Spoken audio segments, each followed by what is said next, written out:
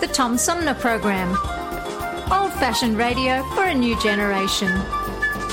Oh, it's always a pleasure to be with you, Tom. You know that. Yay, Tom! I love it in Flint! You're very astute, Tom. Tom, easy question. I'll debate Andy Dillon on your show. Well, that's a very good question. Hello, darling. This is Elvira, Mistress of the Dark, with Tom Sumner. I'm all right, Tom. How are you? You lucky day, Mr. Sumner. Ciao, Tom. How are you today? That's a good question. Hi, this is actor, comedian Joe Napodi, and you're listening to the Tom Smothers. I'm sorry, what's his name? Oh, Sumner. The Tom Sumner Program. Good morning, Tom. How you doing? Hey, at least I got the Tom part right. The Tom Sumner Program. Old-fashioned radio for a new generation. Our fellow Americans. Right now, the COVID-19 vaccines are available to millions of Americans. And soon, they will be available to everyone. The science is clear. These vaccines will protect you and those you love from this dangerous and deadly disease. They could save your life. So we urge you to get vaccinated when it's available to you. That's the first step to ending the pandemic and moving our country forward. It's up to you.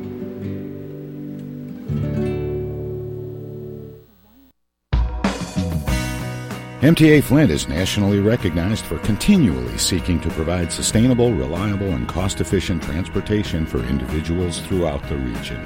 Through work-related and non-emergency medical transportation and Your Ride services, MTA is moving people with future and alternative fuel technologies.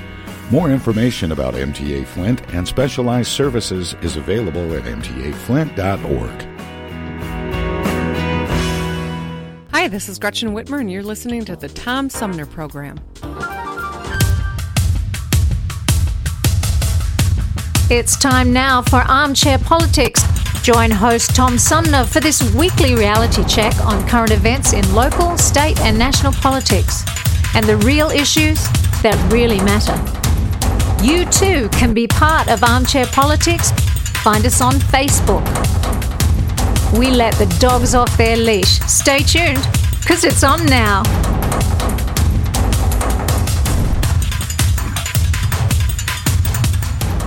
Hey, good morning, everybody. Welcome to this week's edition of Armchair Politics, our weekly roundtable on the Tom Sumner Program.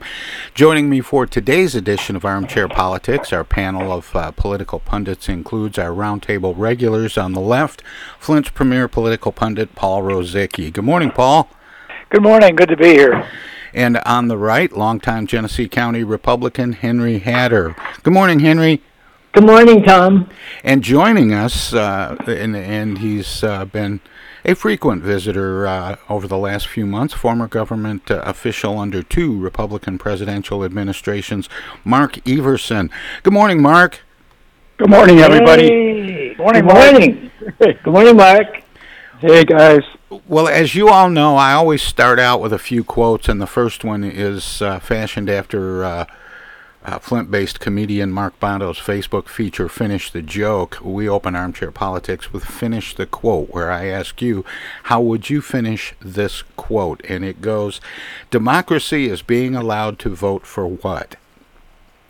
The worst of two evils, or something like that.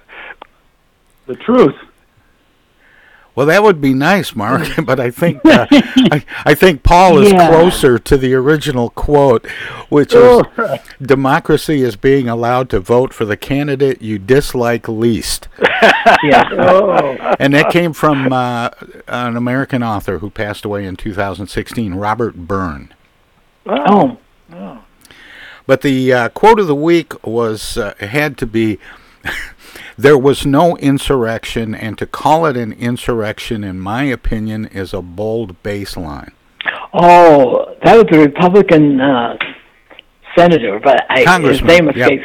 Yeah, Georgia Republican Congressman Andrew Clyde, who falsely compared the riot to a tourist visit. I ducked into the bed after I heard that. Pretty active tourists. Is that like calling spring break in Florida a day at the beach? right, probably, yeah. Gee. Oh, I thought you were going to go with another one. I had another one, Tom, that I thought you were going to use. Which was which one, Mark? I'm a Car Guy by Senator Amtrak pandering to the voters of Michigan. That's a good one. That's a good one. That is a Car Guy. Everybody knows he's a train guy. Everybody knows that. Yeah. Well, here's another quote that we can get into a little bit. Let's see. If you are fully vaccinated, you can start doing the things that you had stopped doing because of the pandemic. We have all longed for this moment when we can get back to some sense of normalcy. Cuomo. You would think. Biden? You would think. No, it was Dr. Rochelle Walensky, and she said this during a White House COVID-19 briefing. How much confusion can we expect as we transition to a post-pandemic life? It seemed like a lot of confusion. I mean, confusion over when to wear masks has really gotten, even this past week, it's been very bizarre going out, and some people are wearing them, some people aren't, or some stores require them, some don't. It's all over the ballpark. And with the way that we look at the freedom of thought and speech, there's no way that we're going to come to any consensus based on that. There has to be something else of value that brings us together, because our individual positions that we have on these issues are very, very divergent. I think that's right. We've talked about this before, but I just think the CDC has done a terrible job on messaging. My favorite, we've said before, is okay, it's safe to travel, but don't travel unless you on an airplane unless you have to.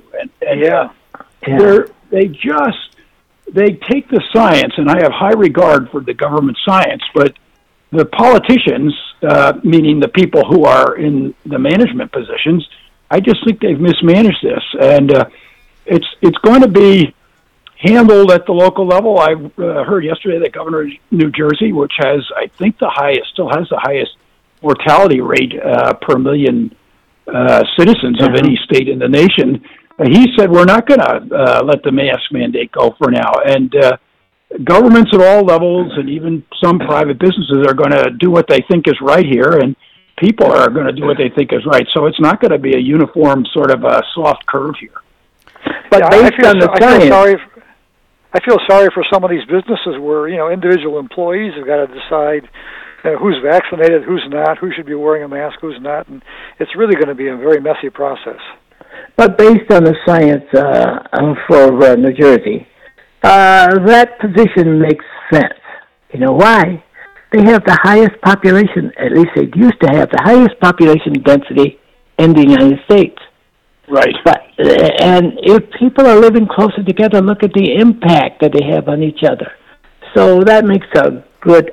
Even I would have thought of that, I think, if I had to make that decision. Yeah, no, I'm not quibbling with his decision. I'm simply, although you guys... Sure, I understand. I've said all along that I think that we've overdone the balance towards health instead of keeping the economy going and kids in school. But I think the CDC lost control of this dialogue a long time ago. Have they just given up on the idea that we're going to reach 70% of the population vaccinated and thus at least some semblance of herd immunity? By July, according to the president. That's the hope. But that's the numbers hope. Are dropping. People are not showing up for appointments, and numbers are dropping off dramatically all around the country. Everybody is using their own ideas as to how they're going to react to that. So there's no way that we're headed for a consensus. I think that's true. And there's a reticence even in healthcare. I'm having lunch with somebody today who's a healthcare worker, a nurse, and she has said she's going to wait and see a little bit longer to see how she feels about this thing. And that's a fairly consistent reaction amongst a big chunk of people. I've been saying for a couple of weeks now that I'm holding the president to his 4th of July prediction that we would be able to at least get together with a few family and friends and cook out. I'm coming out of the house on July 4th, and if whether I see my shadow or not, I'm cooking out. Well, Tom, you can come down to Mississippi this weekend. We're open for business. Are you really? And yeah, come on down. And have you seen any? Now, some places have had bad luck with that. Michigan had bad luck with that. We had a lot of people who didn't want to follow the guidelines, and we started spiking again. For a short time, we had the worst numbers in the nation. Well, we have very high numbers, but it's because we're the most unhealthy state in the nation. The underlying conditions are terrible, and if you neutralize the those factors, there's a standard to set, Mark. Yeah, no, but I mean that's true. It's a problem. It's about underlying health, and people. We've said this from the beginning. If you have an underlying condition, you need to be careful. That's absolutely the case. Yeah, and I agree with that. You know, one thing I'm concerned about is that with all these varying messages on masks, and then basically everybody's going to kind of back away from the mask issue, are we going to have another spike in a month or 2 or 3 months down the road? Or in the fall when temperatures drop. Exactly. Because remember, last summer it looked like it was almost all over and people were kind of going back to, quote, normal, and then all of a sudden along comes the fall, and there we go with a spike again. But there's the problem that I have with all of this speculation is we haven't looked at things long enough to make any determinations. We're just zigzagging through this whole process, and we haven't taken the time to methodically think through. Let some bad things happen as well as other things happen, and then we'll be able to decide a pathway forward. But right now, the first time that somebody says something, there's a person out with a debate against it. So you know, I was going to say what really worries me is that internationally, where this is surging all over the place in India and other places, is that we're going to get a variant that is immune to the current vaccine. Yeah, and that's in the a problem. year or two from now, we're going to be facing a whole new ball game with this kind of stuff. That's the fear. Yeah. And that's pretty scientific. The one thing that makes me maybe a little bit hopeful is the fact that we have vaccines now, that a vaccine for that kind of a variant, Paul, could come forth fairly quickly. Yeah, I would hope that's true. Yeah, that's a good point. Yeah. But I'm holding the president to the July 4th date, and in that spirit, Armchair Politics will be gathering for the first time since early last year. We're going to get together in person on July 7th on my deck, because I know Henry's been vaccinated, I've been vaccinated, Paul's been vaccinated, and Jan Worth Nelson, who said she would be joining us, has also been vaccinated. So we're going to have our first roundtable in person in well over a year. And we can have fun with it. Oh, yeah. Exactly. And while our critics will say, I just hope none of them leave there alive. I can see this right now. Well, but we'll have fun. I'm going to fire up the grill, so we won't just be grilling the news. We'll grill some food, too. Yeah, that'll be great. It's worth it. Let's see. Do I want to move on to... Yeah, let's go ahead. I maybe can squeeze this in before the break.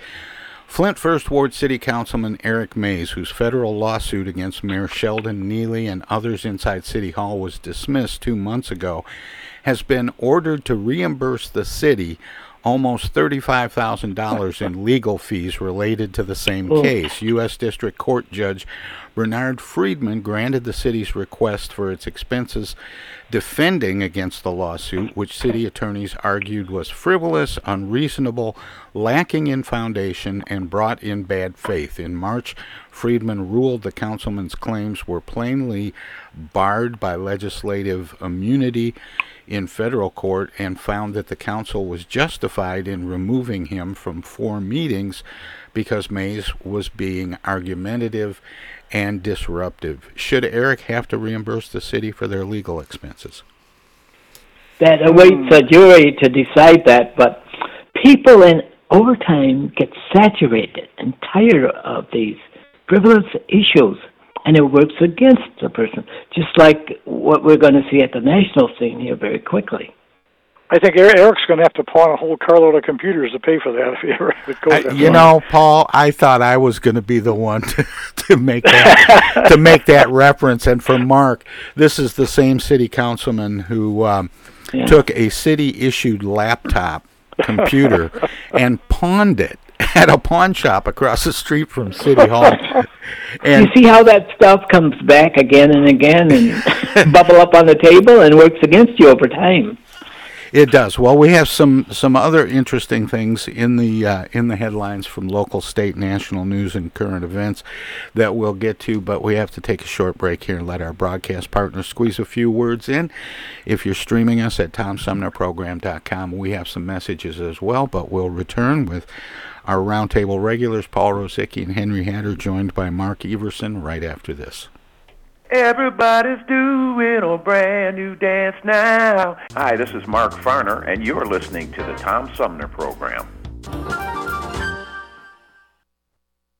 I'm Julie Lopez with Crime Stoppers. Have you ever wondered what to do if you have information about a crime or the whereabouts of a felony fugitive and you want the police to know but you need to remain anonymous? Well, here's what you can do. You can go to p3tips.com or download the mobile app.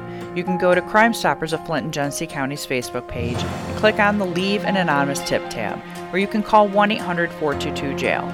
All methods are anonymous, and if your help leads to a felony arrest, you may be eligible for a cash reward. Remember, your voice matters. While we've been staying safe at home, scientists have been on a journey. The destination, a COVID-19 vaccine. This journey began decades ago with research into other coronaviruses. Scientists built from there with months of research and development, cooperation with other experts worldwide, and clinical trials on tens of thousands of volunteers of diverse race, age, and health status. They arrived at a safe, effective vaccine, and hundreds of thousands in Michigan have already been vaccinated. But the next step is ours. We need to get the vaccine when we can. Keep wearing masks correctly and taking precautions until we reach our destination, freedom from COVID-19, and getting back to the lives we love. Discover the facts for yourself at michigan.gov/COVID vaccine. A message from the Michigan Department of Health and Human Services. The Tom Sumner Program plays host to the best political roundtable on radio every Wednesday from 10 a.m. to noon. Armchair Politics features great commentary and analysis about the headlines from local, state, and national politics with an alumni of world-class pundits, plus quotes, tweets, and those weird and wacky stories we call the X-Files. If it's Wednesday, catch Armchair Politics on the Tom Sumner Program. East Village Magazine is the monthly neighborhood magazine read all over Flint. With support from grants, donations, and advertisers, East Village Magazine's talented local writers give you an in-depth look at local news, issues, and people that make Flint, Flint. Copies of East Village Magazine are available at many of your favorite shops and restaurants around Flint or online at eastvillagemagazine.org. East Village Magazine, community-focused and community-supported. Discoveries. They happen when we least expect them, in places we thought we knew. And discoveries have a way of teaching us a little more about ourselves along the way. Welcome to Flint and Genesee County, where up north meets down south. Home to Michigan's largest county park system and a vibrant culture. A place filled with discoveries we've yet to make, throughout acres of beautiful lakes, wetlands, and woods, and in the diverse city beyond. Where the uplifting melodies of gospel choirs fill the air, where the work of renowned artists color the galleries and museums, where the fresh fruits and vegetables at the downtown farmers market awaken our senses, and where the cultural center and planetarium broaden our view of the world. Let's spend a few days enjoying the wonders of Flint and Genesee County, where the joy of discovery is pure Michigan. Your trip begins at michigan.org. Technical assistance for the Tom Sumner Program is provided by Swiftlet Technology, engineering and IT services at swiftlet.technology. I know of a place where you never get harmed. A magical place with magical charms. Indoors, indoors, indoors. Take it away. Hi, this is Deb Cherry, Genesee County Treasurer, and you're listening to the Tom Sumner Radio Show. And welcome back, everybody. We continue now with Armchair Politics on the Tom Sumner program. Our roundtable regulars, Paul Rosicki and Henry Hatter, are joined today by Mark Everson. Welcome back, everybody. The Flint Police Chief says he needs at least 30 detectives to handle criminal investigations in the city, about twice as many as he has now. Chief Terrence Green made the comment during a city council budget hearing this week, setting the stage for a potential change in the budget proposed by Mayor Sheldon Neely for the new fiscal year that begins July 1st. Without going into all the budget details, I'll skip over that. But the budget was developed before Flint was awarded $94.7 million as part of the American Recovery Plan signed into law by President Joe Biden earlier this year. Would the addition or bringing the ranks of detectives up to 30 for the Flint Police Department help reduce crime in the city of Flint? I would think so. I mean, I think I made the wisecrack a while back when people talk about defunding police. That Flint's been doing that for years, compared to other communities. We've got so few, relatively few police compared to similar-sized cities. Well, yeah, Lansing has a similar population and twice the police force we have. That's right. Yeah. And I think what Sheldon, if he's asking for 30 additional bodies to aid policing, I think we should give it to him. I think Flint, first of all, has demonstrated that its policemen are less likely to turn a confrontation into a violent act. As we can see, we haven't had the incidents yet.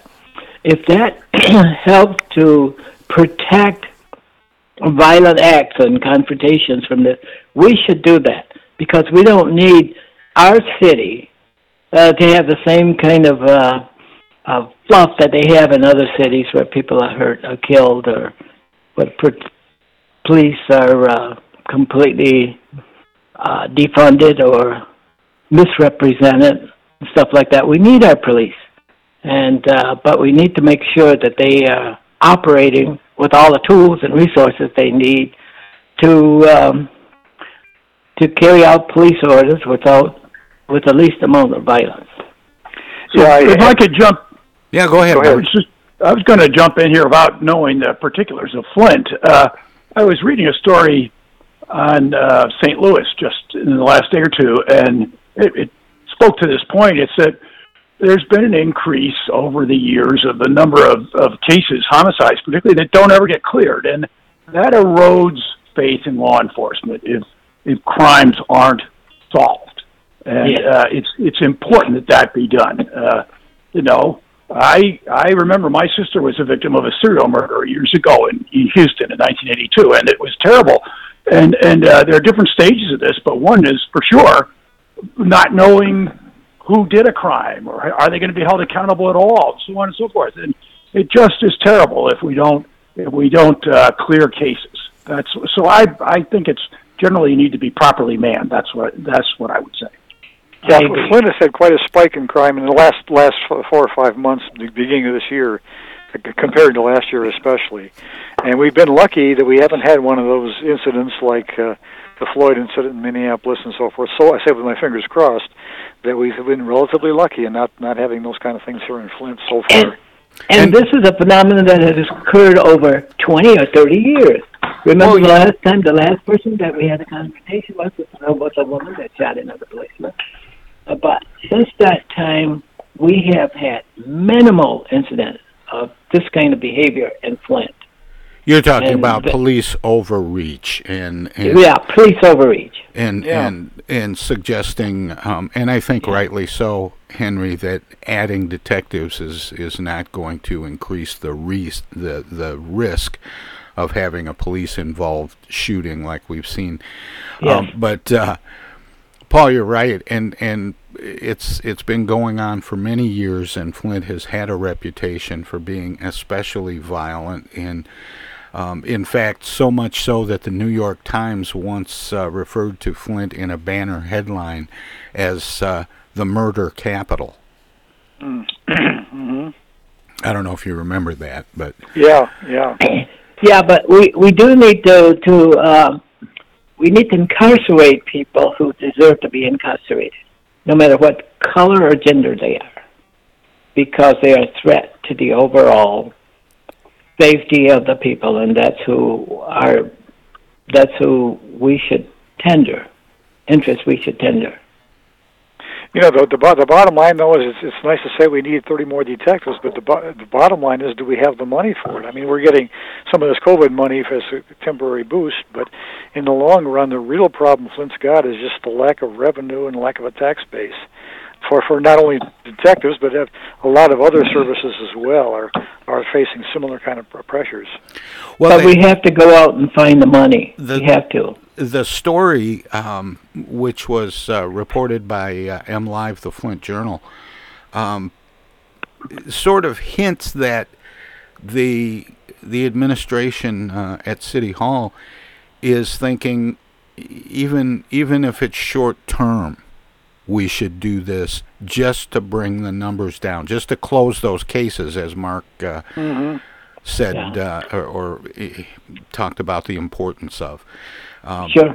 But on a let me jump in there, Tom. Yeah, go ahead, Mark. That's exactly the wrong thing to do. Nobody worth his or her salt is going to be a detective someplace if they don't think that the city is serious about giving them a career. That's when you will get the wrong people to come in who are not suited to be doing the job. So I don't like that approach at all.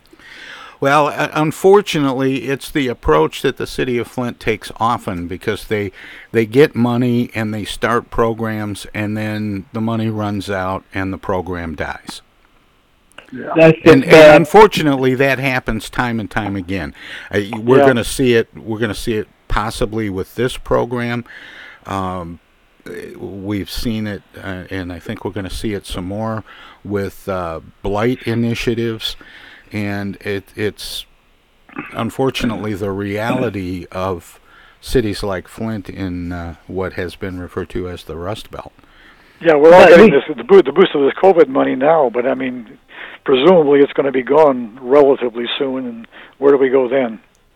But, you know, we got to continuously fight for the money. We got to search for the money. We got to make it happen. Otherwise, the quality of life will not be valuable in the city of Flint, and jobs and people won't want to live here. And we got to create something different, something new. To Mark's new. point, I think, bringing if it does have an impact on closing cases, if it does have an impact on crime overall, that may open up some doors and windows for other development and potentially other funding. Yes. So, maybe they'll be able to prime the pump enough to get the motor running.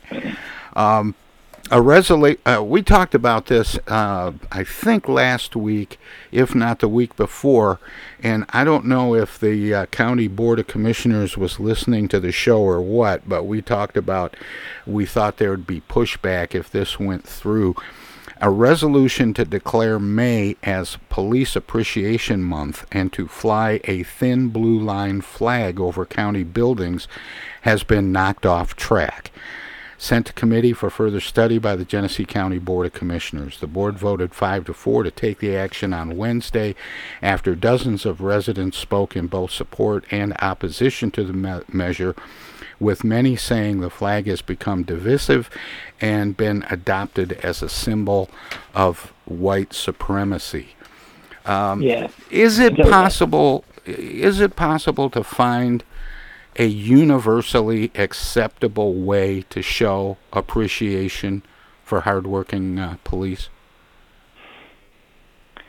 I think you have to find that, because policemen will always be part of our daily lives. But they have to help solve a problem first.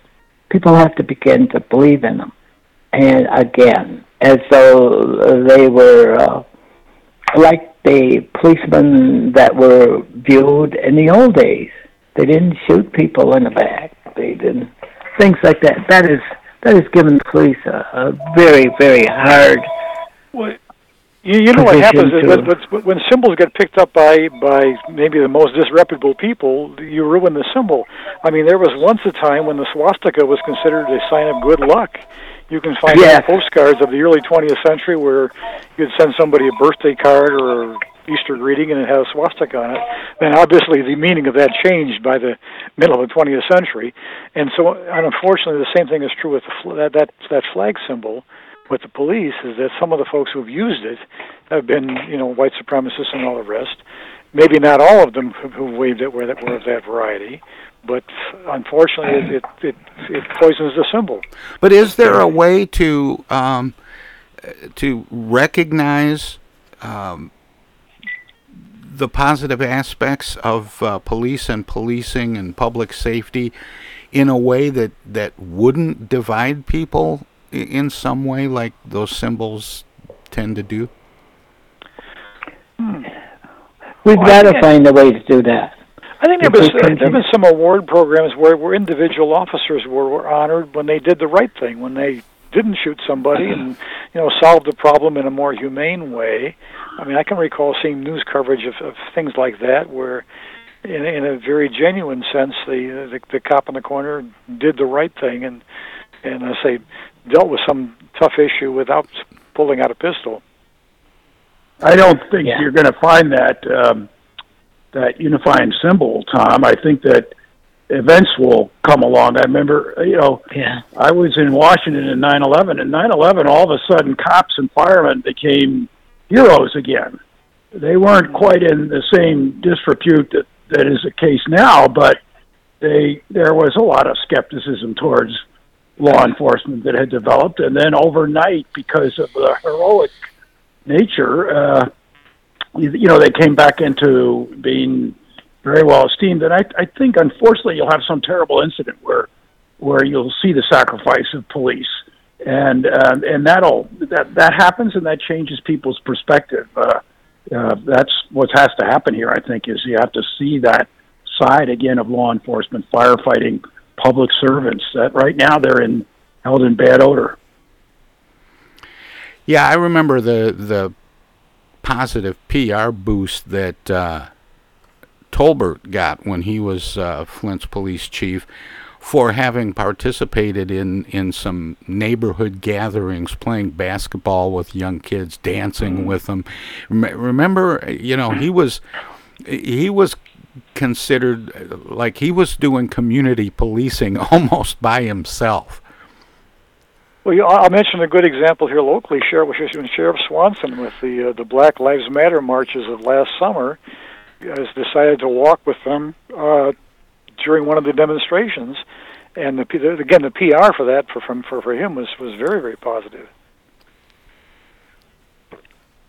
Well, here's another one where I think the county board didn't listen to our show last time. The county is on the verge of taking a much deeper dive into the Genesee Health Plan's performance in administering a county-wide property tax that pays for medical care for the uninsured working poor. And I do want to mention Genesee Health Plan is a sponsor of our show. The County Board of Commissioners is expected to consider a contract with Plant Moran to carry out an evaluation of Genesee Health Plan during a committee meeting today. Last month, commissioners agreed to prepare a request for proposals from organizations interested in administering the program after failing to reach an agreement on an updated contract with GHP. Even though the two sides now have reached an agreement on the updated contract, County Board Chairman Mark Young said the commissioners still intend to issue the request for proposals after the review by Plant Moran is complete. He says it's so they can determine what precisely is being offered by Genesee Health Plan at this time and whether it is in compliance with its contract to administer the program. And Young made those comments on Monday to MLive, the Flint Journal. Is this about mission or margin? Or put another way, is the board really interested in the quality of service or getting their hands on managing those millage dollars? There aren't that many dollars, though, involved. So I don't think it's that. You know, I don't remember what the millage was, but I was one of the people that was originally appointed to that board. So I think it has to be the opposite, just the opposing argument that you presented. Yeah, I'm looking here on my desk to try and find the exact amount of the millage, and I don't have it in front of me right now. Something is telling me it raises something like $9 million a year. That sounds familiar. Yeah. Something like that. But that's not a lot of money for the population. Well, it isn't for the whole population, though, Henry. I know. It really is designed, and it's a very unusual program, and not a lot of communities have it. It's simply its own health insurance provider for people who fall through the cracks. Yeah, we got some good friends who were able to benefit from that, so it's and it's for the right little bit I know cause. about it. To your point, Tom, it's for the right cause. I supported that. And what happened is the county is now struggling for money.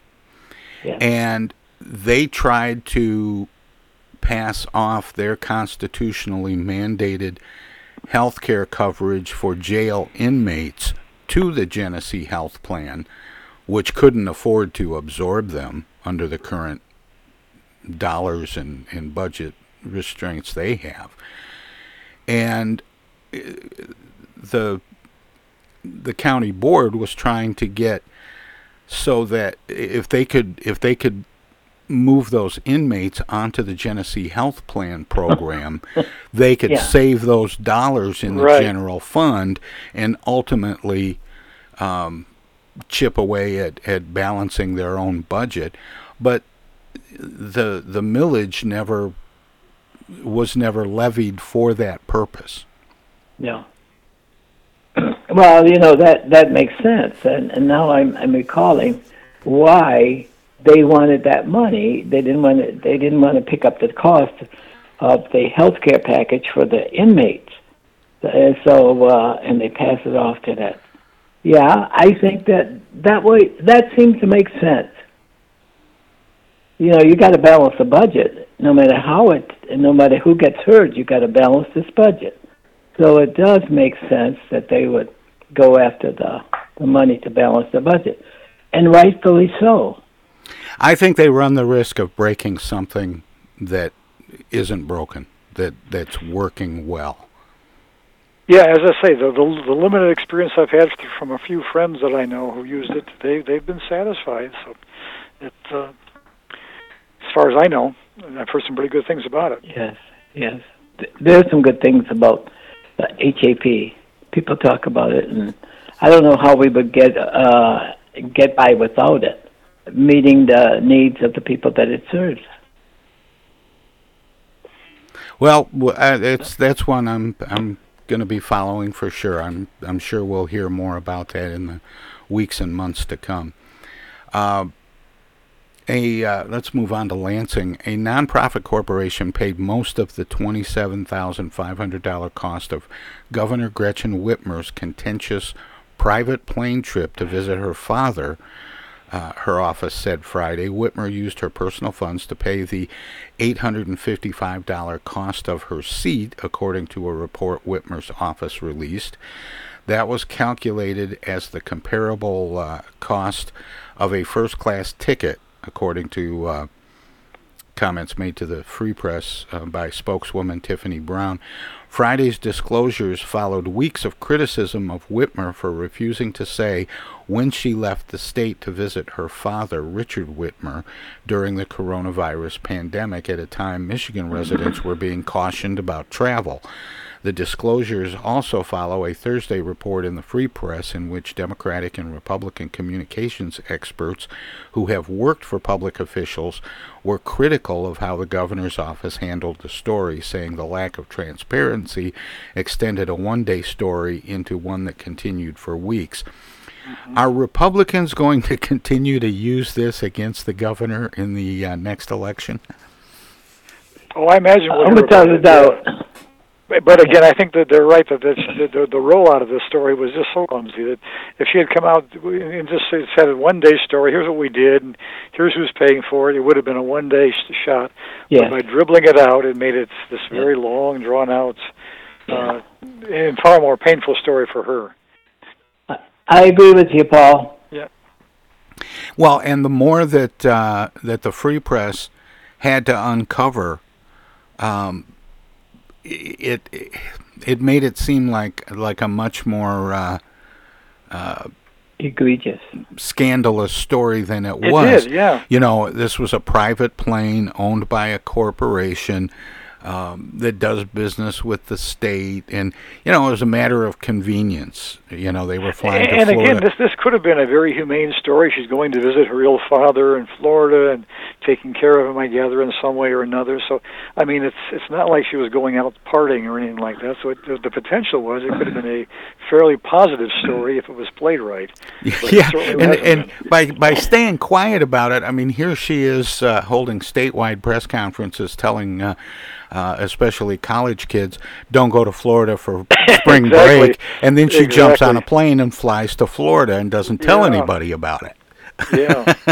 Well, I understand why she would want to be private about that if it's a sick parent, but they made a calculated decision to accept the financial benefit from another party. That's not something that they sort of said, whoops, and realized later that it had happened. So they knew they were running a yellow light there, or a red light, or whatever it was.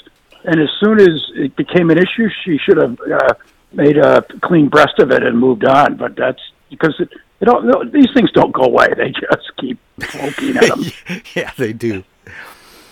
Well, it's, you know, I don't think people would have had problems with it if she just came out and said, hey, look, there was a company that had a seat on a plane, and I needed to go visit my dad for a couple of days. In fact, they said the whole round trip was 2 days or less. But guys, that is a very risky thing. You're the highest beacon in the state here. Everybody's looking at you. Everybody's shooting at you. And though there are certain things that you cannot do, because you violate the public trust. You know, not only for Democrats, but for Republicans and all of that stuff. Why would you want to do that? And I think by most accounts, she's only left the state twice. Once was to visit the Michigan National Guard, who were, you know, getting fed bad food in Washington, D.C. back in January, and the other was to visit her sick dad. and now all of a sudden her travel has become a scandal. Yeah, right. Well, anyway. But the $800 wasn't worth that, right? We've the ride. Right. Well, we've got to take a break here. But she could have done that. If she had just taken a plane, a regular plane there, no problem. But there are two issues. There are two issues. I got to stop you there. Okay. Because we have to take a short break. But we're going to let our broadcast partners squeeze in a few words in. If you're streaming us, we have some messages as well, and we'll pick it up there when we return. Hello there, citizens. Darkwing Duck here, and every time I'm in Flint fighting crime, I always stop by the Tom Sumner program. Don't forget, stay dangerous. Darkwing Duck out. While we've been staying safe at home, scientists have been on a journey. The destination? A COVID-19 vaccine. This journey began decades ago with research into other coronaviruses. Scientists built from there with months of research and development, cooperation with other experts worldwide, and clinical trials on tens of thousands of volunteers of diverse race, age, and health status. They arrived at a safe, effective vaccine, and hundreds of thousands in Michigan have already been vaccinated. But the next step is ours. We need to get the vaccine when we can, keep wearing masks correctly, and taking precautions until we reach our destination, freedom from COVID-19, and getting back to the lives we love. Discover the facts for yourself at michigan.gov/COVID vaccine. A message from the Michigan Department of Health and Human Services.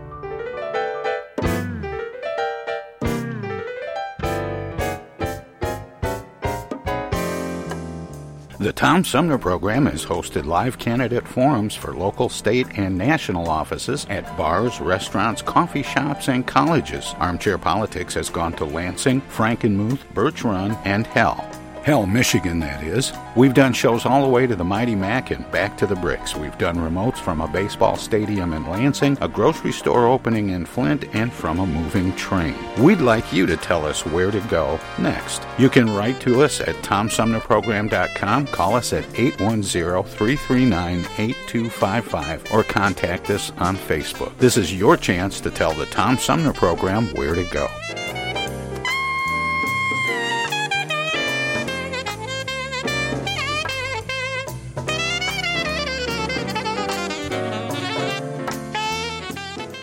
Say, objection. I object. I object to that, Your Honor. Oh, hi, Mom. What's up? Dana, what are you doing? Oh, just Attorney General stuff. Listen, I have a legal question. What is it, Mom? I just got a call from the water company. Apparently, your father has not been paying the bill. I guess they're going to turn the water off because we owe more than $1,000 now. Can you believe it? Actually, I can't. So listen, we just have to send them $200 in Edible Arrangements gift cards, and that will keep the water on. Now, here's the legal question. What is the website for Edible Arrangements? Mom, it's an imposter scam. Imposter scam. Is that .com or .edu? No, the call was a scam. Scammers will pretend to be a government agency or a utility company or someone else you might do business with. A big red flag is if they tell you that you can pay them using gift cards. So when in doubt, ask for the information to be sent to you in writing. And never give a caller or someone you don't know your personal information or your money. If you do suspect an imposter scam, report it to my office at mi.gov/agcomplaints. Okay, all right. And Dana, where do I file a complaint that my daughter hasn't visited in over a month? Does your office have a website for that? Okay, Mom, I'm hanging up now. I'm Michigan Attorney General Dana Nessel. Visit mi.gov/agcomplaints for your connection to consumer protection. This is U.S. Senator Gary Peters, and you're listening to the Tom Sumner Program. And welcome back, everybody. We continue now with Armchair Politics on the Tom Sumner Program. Our roundtable regulars, Paul Rosicki and Henry Hatter, are joined by Mark Everson. And a state prosecutor handling cases related to an alleged plot against Governor Gretchen Whitmer has been pulled off the cases because of alleged wrongdoing in an unrelated case.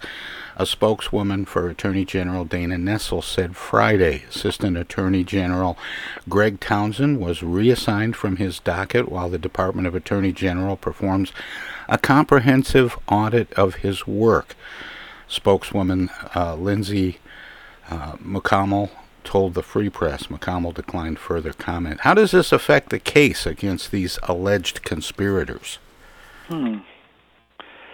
I don't know what he was doing exactly, but I think this is one of the cases it'll get so much publicity that you got to have clean hands. So, if this individual had some other problems that raised ethical issues or other kind of issues, it's probably wiser that he's not there because it certainly could become a hot button political issue. I agree. So, but again, I'm not sure exactly what he did. I'm not sure what his role was in the prosecution exactly. We don't have enough information. The question is, was it unrelated or not? If it's unrelated, then it just slows down the prosecution. That's all. Yeah, but if it's related, it'll be bad news for the prosecutors. Yeah, and I think we don't have enough information to really give any points that would make any sense, because we just have no way to anchor to that situation. Yeah, that's probably true, Henry. Michigan Republican lawmakers took additional steps Thursday to ban the government from mandating COVID-19 vaccinations, despite having no indication that any state or local agency is pursuing such a requirement. The House Oversight Committee approved an overhauled version of a measure prohibiting a governmental entity from producing or distributing a vaccine passport. The measure also disallows a governmental entity from fining someone for not getting a COVID-19 vaccine. The passport concept garnered substantial discussion last week during a hearing that devolved into conspiracies about the pandemic and vaccines in general. Moments after the House committee voted 6-3 to approve the bill, the full Senate voted 20-15 to change a proposed budget for the Department of Health and Human Services to add language that would ban public funding for vaccine passports. What's the best way to encourage full vaccination?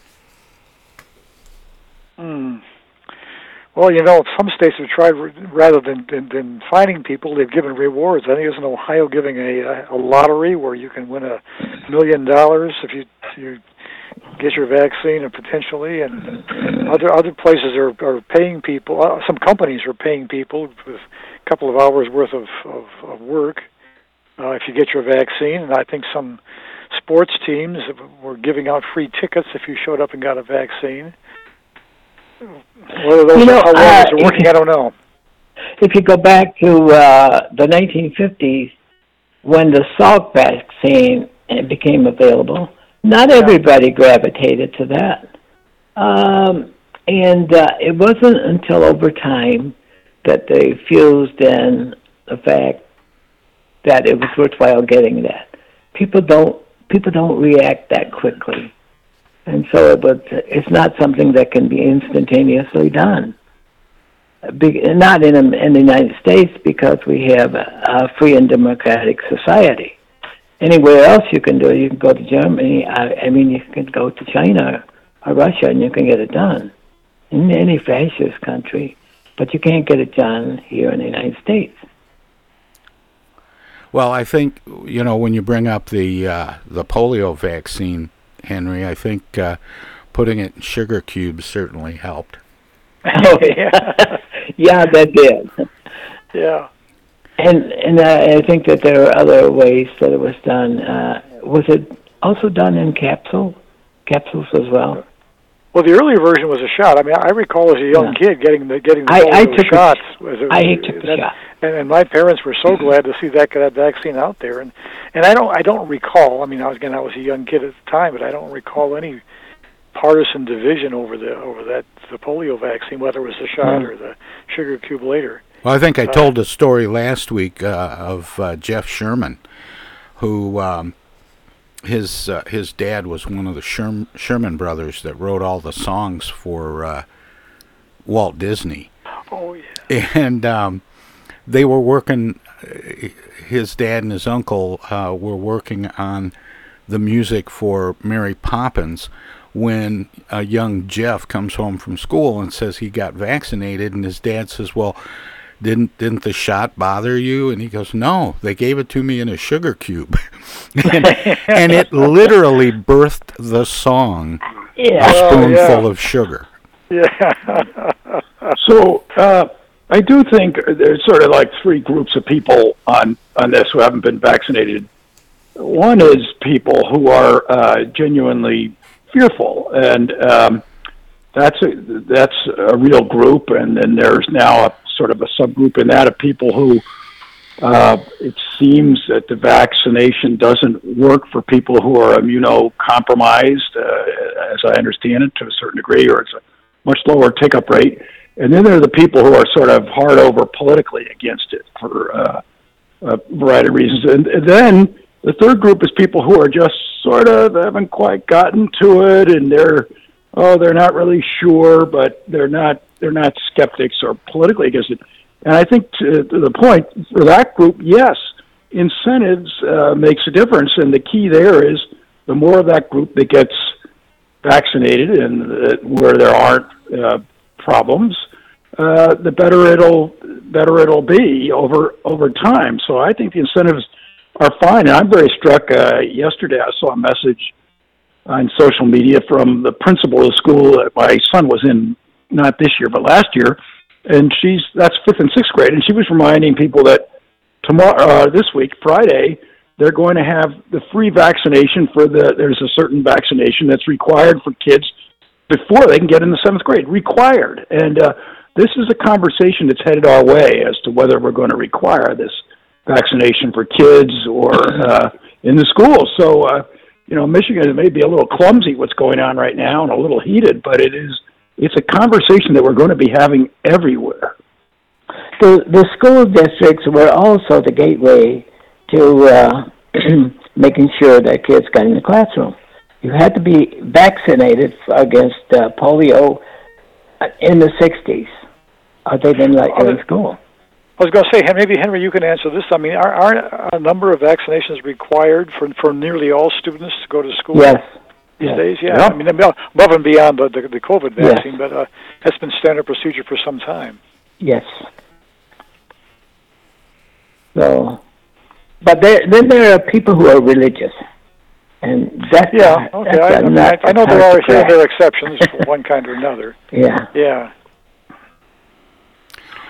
Well, President Biden was in Michigan this week, and it seems like his trip here got a little bit overshadowed by what's going on in between Israel and Palestine. Did you have that impression, Paul? Yeah, I think so. I saw fairly minimal coverage of his trip here. I saw him drive that electric truck around the track, I think, and that's about it. But yeah, it seemed like the Israeli-Palestinian stuff was much more dominant in the news this time around. Well, and particularly, wasn't there I think Biden got a question from one reporter on the Israeli-Palestine situation, and he basically kind of blew her off and refused to answer and just wanted to talk about electric trucks. And it I don't know if it backfired up on him or not, but he tried to joke that he was going to run her down with this electric car. Yeah, I saw that. Yeah. but my impression of Joe Biden in Michigan on that excursion, I thought he did pretty good. I thought he was. I think he handled the trip right, but I didn't hear news. And people talk about him being feeble and aloof and stuff like that. But as a critic of his, I look at him with some degree of hopefully getting it right and less political. But I thought he represented the White House very well.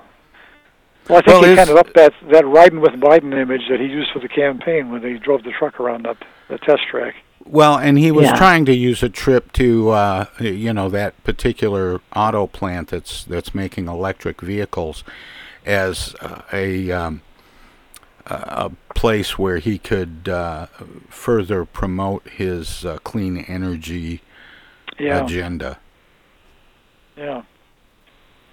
Well, we've got more stuff coming up. We've got about a minute here before we go to break at the top of the hour, as we do, and then get into the second half of Armchair Politics, our weekly roundtable.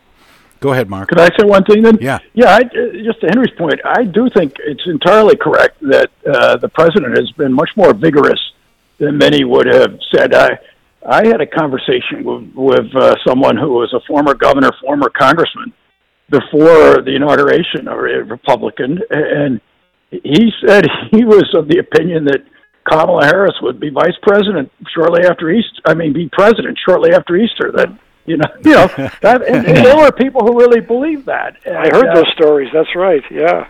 And he seems to be fully in charge and pretty vigorous. And many have written, in fact, that he's a little more disciplined than he normally has been in terms of just sort of running his mouth and state of consciousness. Yeah. So I think he's in there to stay, at least for now. Yeah, and the reason I said that, and no